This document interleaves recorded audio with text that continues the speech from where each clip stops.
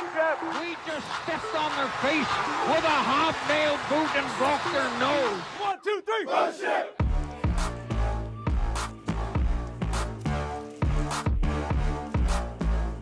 Welcome to the Title Run Sports Podcast. I'm your host, Dave Bethay, coming to you today from the Ron Gant Studios to talk to you about the 2022 defending world champion Atlanta Braves. If you're new to the show, please take time to like and subscribe on your podcasting platform. Please make sure to follow us on social media, Facebook and Twitter. And as always, you can email us, titlerunsports@gmail.com. So, the world champion Atlanta Braves, and you're going to hear me say that a lot because, it's only the second world championship of my lifetime in any sport. So, yeah, I'm going to be saying that a lot. The 2022 defending world champion Atlanta Braves are rolling into this season with another set of super high expectations. And I want to hit you with a preview that's going to cover 5 burning questions about this 2022 team and why we as fans should be really optimistic about what they could do this season. So, first question I want to start with. Why will the Braves be good in 2022? So, essentially, I have 3 reasons. First is the lineup. So, the Braves were just an above-average offense in 2021. They ranked between 8 and 12 in most of the major offensive categories. They were third in the major leagues in home runs at 239.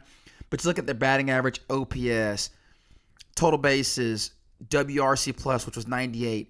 They're just right in the slightly above average range. They're all right there bunched together in that 8 to 12 range, showing that they were a slightly above average offense.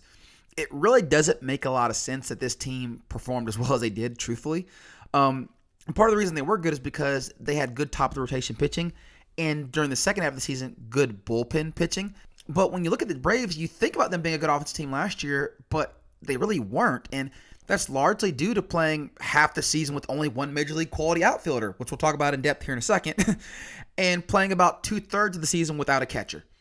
I think the Braves started 7 different catchers last year, and you're talking about guys that the Braves got rid of and didn't sign on with anybody else. I mean, they were playing with basically AAA catchers for most of the season. d'Arnaud played just 60 games last year, and if you remember in the outfield, Marcell Ozuna played 48 games before breaking his hand in May and then getting suspended. And then Ronald Acuna played half the season, 82 games, so right at half the season, before tearing his ACL at the beginning of July, where he was on pace for 48 home runs and 104 RBIs. And so right before the Braves made all these trades that reshaped the outfield, they got 50-plus games from Ender Inciarte, Abraham Almonte, Guillermo Heredia, and then a handful of starts from Christian Pache and Orlando Arcia. That's what the Braves were playing in the outfield. Even with Acuna, the Braves had one of the least productive outfields in baseball for about half the season. And the projected opening day lineup this year of Adam Duvall, Marcell Ozuna, and Eddie Rosario is just an enormous upgrade over the July lineups we were trotting out with Heredia, Jock Peterson, and Abraham Almonte. So, it's no comparison. So, you should have capable play in the outfield. d'Arnaud is back healthy. If he just plays at his career averages, we don't expect him to hit what he did in 2020 when he was the best hitting catcher in baseball. I don't think that's who he really is. If he just hits at his career averages, it's a massive upgrade on offensive catcher. And so I think that the likely outcome is that this lineup a lot more closely resembles the 2020 lineup that was the second best offense in baseball and came within one game of the World Series. I really think that is the most likely outcome. And even if they're not, at worst, this is probably still a top 5 lineup. And the second reason the Braves could be really good is because of a bullpen that is vastly improved in terms of depth, quality, and versatility, and I honestly think could possibly be the best bullpen in baseball. We're going to circle back around to that, though. But when you take that lineup and add it to a bullpen that is top-notch, and then throw in what is a very, very strong top of the rotation as the third piece, I think those together equal up to a team that is built, tailor-made for the postseason. And when it comes to rotation, again, we understand that we don't have the depth that the Los Angeles Dodgers do, where we have guys like David Price coming out of our bullpen because we don't have a spot for them in our starting rotation. But if you remember last year, Max Fried got off to a really sluggish start and then pitched like an absolute ace down the stretch. He started the season going 6-5 with a 4.71 ERA and a whip of 1.39, which is pretty terrible. But post All-Star break, Fried goes 8-2 with a 1.74 ERA and a .85 WHIP, which is absurd. So him and Morton, who was our other ace last year, finished second and fourth in the National League in fewest home runs allowed.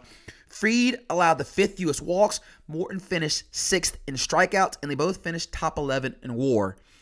So when it comes to the quality of the top of Atlanta's rotation, Fried and Morton aren't Woodruff and Burns from Milwaukee, and they're not Urias and Buehler from the Dodgers, but they're probably in the tier just below that, where they're not elite, but they're really, really, really good, and they have an elite bullpen behind them, and we think potentially an elite lineup that might help push this team over the top. And when it comes to the postseason, Fried was up and down, but Morton was rock solid, and the X factor here is Ian Anderson. Anderson may have the best postseason start to his career of any pitcher we've ever seen. You're talking about he's got 8 career playoff games under his belt. And he's given up 5 runs for an ERA of 1.26. That doesn't seem real, but if it is, he and Morton are a 1-2 playoff tandem as good as any in baseball. Because everybody knows when it comes to playoffs, Charlie Morton is nails, and he has been for some time now. So when you take into account the top of the rotation, which is so important for the playoffs, the bullpen with the added depth that we're going to talk about here in a second, and the lineup that should be significantly improved over last year, the Braves look like one of the 5 best teams in baseball on paper right off the jump. Now, circling back around to the offense, we mentioned that the Braves were a slightly above average offense in spite of having one of the worst offensive outfields in baseball for most of the year. So how did that happen? The answer is the Braves put together one of the best offensive years from an infield in league history, and a lot's been made of that. They had 4 infielders at 25 or more home runs, 3 that had 30 or more. Dansby Swanson had 27. In addition to them all having 80 or more RBIs, and Albies and Riley both going over 100 RBIs. But there's one number that no one, I've not heard this mentioned at all on any Braves content I have viewed since last season, and that is the number 11. That's how many games the Braves infield missed last year, combined. 11 games. So when you have that kind of continuity in an extremely talented and mostly young infield, you're going to get good production. Now, I don't know if we can expect that kind of production again this year, because that was just absurd. But the health in the infield is one of the reasons the Braves were able to stay in it with an outfield that was just decimated by injuries and bad play. And we don't yet know if the MVP caliber season we saw from Austin Riley was a fluke. We just don't know yet. Or if that's his rise to megastardom, is he going to become our next Freddie Freeman? And people have to realize, because people have to realize this, people don't realize this, Austin Riley had half a year in the bigs in 2019 and then the 60-game season in 2020. 2021 was his first full season in the bigs. So for those of you that were ready to give up on him last year, you have to realize he had not even yet played a full 162 games in the major leagues. It takes time. And so in his first full big league year, he lit it up. And it remains to be seen if he can do that again. But this is a case study in why you don't give up on a guy who hasn't even played a full year's schedule in the bigs. But assuming Riley aggresses the mean a little bit, that would still leave the Braves with one of the 2 or 3 most potent infields in the bigs if they can stay healthy. And to me, the biggest factor in this isn't Matt Olson, it's Dansby Swanson. And if you allow me just 1 second, let me take a quick detour here on Matt Olson. I'm not going to talk about the trade and whose fault that was. That's water under the bridge for me. But there are some people saying that Olson is actually an upgrade over Freddie. They're wrong. I'm sorry. I actually think the trade was a really good trade. I think it served the Braves' best interest. But Matt Olson is objectively not better than Freddie Freeman. And I went and pulled the numbers from their last 3 years. This is Freddie's age 29 through 31 seasons, which include his 2020 MVP season, and Matt Olson's 2019 to 2021 seasons. Freddie has 100 more hits, 82 home runs to 89. Olson has 7 more. 257 RBIs for Freddie to 244 for Olson. Freddie has a higher batting average, 304 to 257, a higher on-base percentage, 402 to 354, higher slugging percentage, 544 to 522, higher OPS, 946 to 876, and he has 110 more total bases. Matt Olson is a very good player. In 2 years, Matt Olson will probably be better than Freddie Freeman. But to this point in their careers, Matt Olson is not better than Freddie Freeman. And I just want to say that because objectively, the Braves, I don't want to say got worse, but they're getting a player who is not quite as good as the player that left. However, being that Freddie Freeman is over 30 and Matt Olson is under 30, there's a very good chance that 3 years from now, Matt Olson will be a much better value and still playing at an all-star level, whereas Freddie Freeman will probably finally start to see his decline. So I just wanted to say that I know Matt Olson's a great player. I'm excited to have him. He gives you a left-handed stick that's probably going to hit you 40 home runs in Truist Park.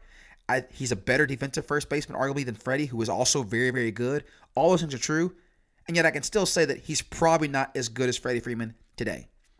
I digress. Back to Dansby Swanson. So 2018 and 2019, the seasons are both disrupted by injuries. It seemed like in those seasons, every time he found a swing, he got hurt. And the last 2 years, he has missed just 2 games total. Played all 60 in 2020 and played 160 last year. So if you project his 162-game average from 2020, which was the 60-game season, and average that together with what he actually did last year, it comes out to about 27 home runs and 91 RBIs. Now, I don't know if he'll hit that this year, but can you imagine getting that out of Dansby Swanson, who is probably going to hit in the 7 or 8 hole in your lineup, 27 to 91? If that happens, this is going to be the best lineup in baseball. And all you need from the outfield is for them to be better than Guillermo Heredia, Abraham Almonte, Ender Inciarte, and Christian Pache. If your outfield is better than that, your lineup has improved. Question number 3. Will the Braves have the best bullpen in baseball? On paper, it's looking that way. Their closing lineup of Colin McHugh, Tyler Matzek, AJ Minter, Will Smith, and Kenley Jansen is probably only rivaled by the Dodgers with their closing group of Trannon, Gratterall, Hudson, Vesia, and Kimbrel, because they just added Craig Kimbrel. And the loss of Luke Jackson does hurt, but it kind of remains to be seen how serious his UCL injury is. As of the time of this recording, they have not announced Tommy John surgery for him, so there is a chance he could return.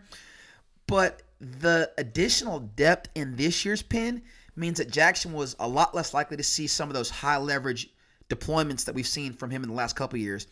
Hopefully his role as like the 6th or 7th inning cleanup man can be replaced by a youngster like Spencer Strider or one of the many failed or unused starters that we're likely to have, like Tuki Toussaint, Sean Newcomb, or Kyle Wright. And the Braves bullpen was pretty underwhelming in the first half of 2021. You remember we had sent AJ Minter back down to AAA. Matzek got hurt, and the night shift that we saw that was virtually unhittable for the last 2.5 months of the season, that didn't really start until August, where Matzek and Minter come back and post ERAs of 0 for almost the entire month of August. And then Matzek just goes on this unbelievable run in the postseason where he looks like the best reliever in baseball for about 3 weeks. So I don't know if we can count on them being that good all year long, but I think one important thing that we can count on is Will Smith being better than he was last year. And Will Smith ended up top 5 in baseball in saves, was flawless in the postseason. And one of the things that I think will make Will Smith better is that in the postseason, Will Smith never pitched on back-to-back nights. The result? Perfect postseason. And the additional rest seems to have really made a difference in how he pitched, because as we know, Will Smith is typically wild but effective. And we saw that version of him for 6 months, and he went from that to like a true lights-out closer in the postseason. And I think that with the Braves' added depth, perhaps Will Smith can be utilized less often and actually maximize his effectiveness, especially if he's not being asked to close every night. And as for our new closer, Kenley Jansen, we need to remember this is not the 2015 to 2018 Kenley Jansen. Okay, that guy is not who we're getting. During that 4-year span, he had 13 blown saves total. In the last 3 years, he's had 15 blown saves, and that includes the 60-game COVID season. So he's not that guy anymore, but he's still an effective closer. And now the Braves have 2 of the top 5 save artists in baseball in the same bullpen. So I have a hard time seeing this not being one of the 1 or 2 best bullpens in baseball, which means this team is, again, perfectly set up for the postseason. So we talked about the front end of the Braves rotation and how good it could be, but what about the back end? So the next question is, what will the Braves do with the back end of the rotation? And if you remember I think a lot of us have forgotten 2 years ago in 2020, the Braves had one of the worst rotations in baseball. And a lot of times we forget that because they had a historically good offense and an elite bullpen. And the shortened season really let them hide the lack of depth. And last year, the addition of Charlie Morton and the emergence of Ian Anderson alongside just the underrated excellence of Max Fried gave the Braves a trio of quality starters they didn't have the year before. And we've already detailed how Fried struggled in the first half and was really good in the second half. But the back end of the rotation was still kind of an adventure with Drew Smyly, Huascar Ynoa, and a bunch of stopgap starters like Tucker Davidson, Kyle Wright, Touki Toussaint, et cetera, et cetera, et cetera. Overall, the Braves actually did end up with an above-average rotation that became really dominant in the postseason when they trimmed the fat at the back end. If you remember, Huascar Ynoa was pitching like an all-star the first half of the year. He was unreal before he broke his hand. He lost that fight with a bench. And the Braves overall ended up 7th in ERA, 7th in wins by starters, 8th in innings pitched, 9th in left on base percentage, 12th in WAR. Okay, slightly above average stats, good but not great. And I think they can improve on that. The real interesting piece here is Ynoa because before that injury, he had an ERA of 3.02, a WHIP of 1.05, and I keep using the term WHIP, assuming you listeners know what it means. WHIP means walks and hits per innings pitched. Basically means how many base runners do you allow per inning. Anything under 1.1 is pretty good for a starting pitcher. Anything under 1 is exceptional. Anything under 9 is like out of this world. So he had a WHIP of 1.05 and was averaging 10.1 strikeouts per 9 innings, which is a really solid number. Not like elite, but really solid. He was easily an all-star at the time he got hurt. And the question is, can he return to even 80% of that? Because if you get a just barely sub-all-star quality pitcher out of your 4 or 5 slot, that's fantastic. And the other two that we have to bring up here are Touki Toussaint and Kyle Wright. I like Touki Toussaint, but geez, I don't know if he's ever going to figure it out. He's amazingly talented, but frustratingly inconsistent. He has not figured out that a great curveball is not enough to be effective. You have to throw fastballs consistently. And he's got that just devastating curve that when he's not throwing it for a strike, he can't get outs. And he and Kyle Muller led the Braves starters in walk rate. As for Kyle Wright, he was good in the postseason, so good that it almost makes you forget that he's basically sucked the whole time he's pitched in the major leagues during the regular season. Career ERA of 6.56 last year, it was over 9. He allows over 6 walks per 9 innings and has averaged just 4 innings per start in the last 6 outings. And so he showed you he could be good, but I just don't have any confidence. When the Braves talked about pitching him in the postseason, I just put my hands over my face and said, why don't we just forfeit the game? And he ended up pitching phenomenal, so who knows? But those are two guys who have so much talent that are just so frustrating. You just want one of them to figure it out and take the spot or just to get traded and be done with. Honestly, I think the most realistic hope is that Ynoa regains his first half of 2021 form. It gets close to that. And that Mike Soroka, that guy, remember him? All-Star in 2019? Yeah. He finally is able to return and just be a shell of what he was then.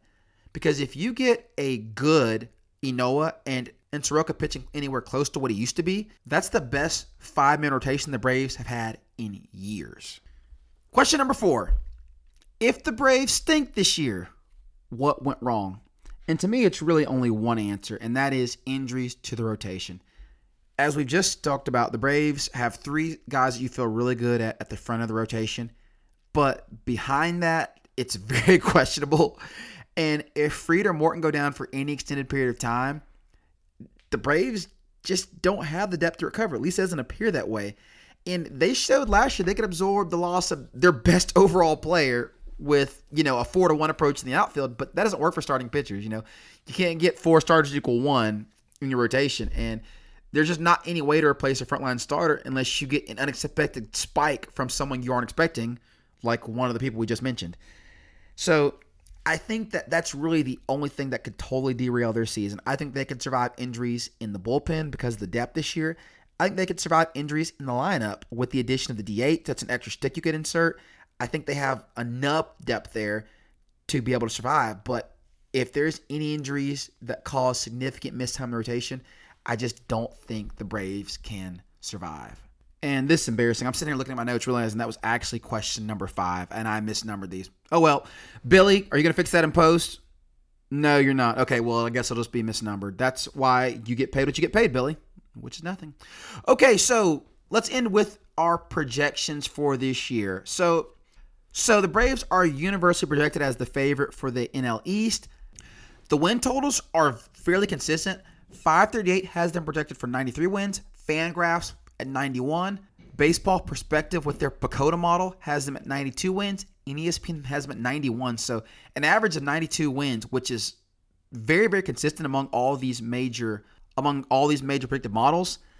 I personally have always had the Braves a little bit higher than the projections from these companies. And if you look at the last 3 seasons for the Braves, 88 wins. If you extrapolate out their 2020 season, they were on pace for 94 wins. And then 90 and 97 the 2 seasons before that. So over the last 4 years, the Braves have averaged 92.25 wins. And they have beaten the projections 3 of the last 4 years, I believe. So I have the Braves assuming perfect health in all conditions being perfect, with a ceiling of about 97 wins. And barring injuries to the starting rotation, unforeseen underperformance, I think the Braves kind of bottom out at about 89 wins. So the way I typically do this is I split the difference. So I'm putting the Braves in at a solid 94 wins.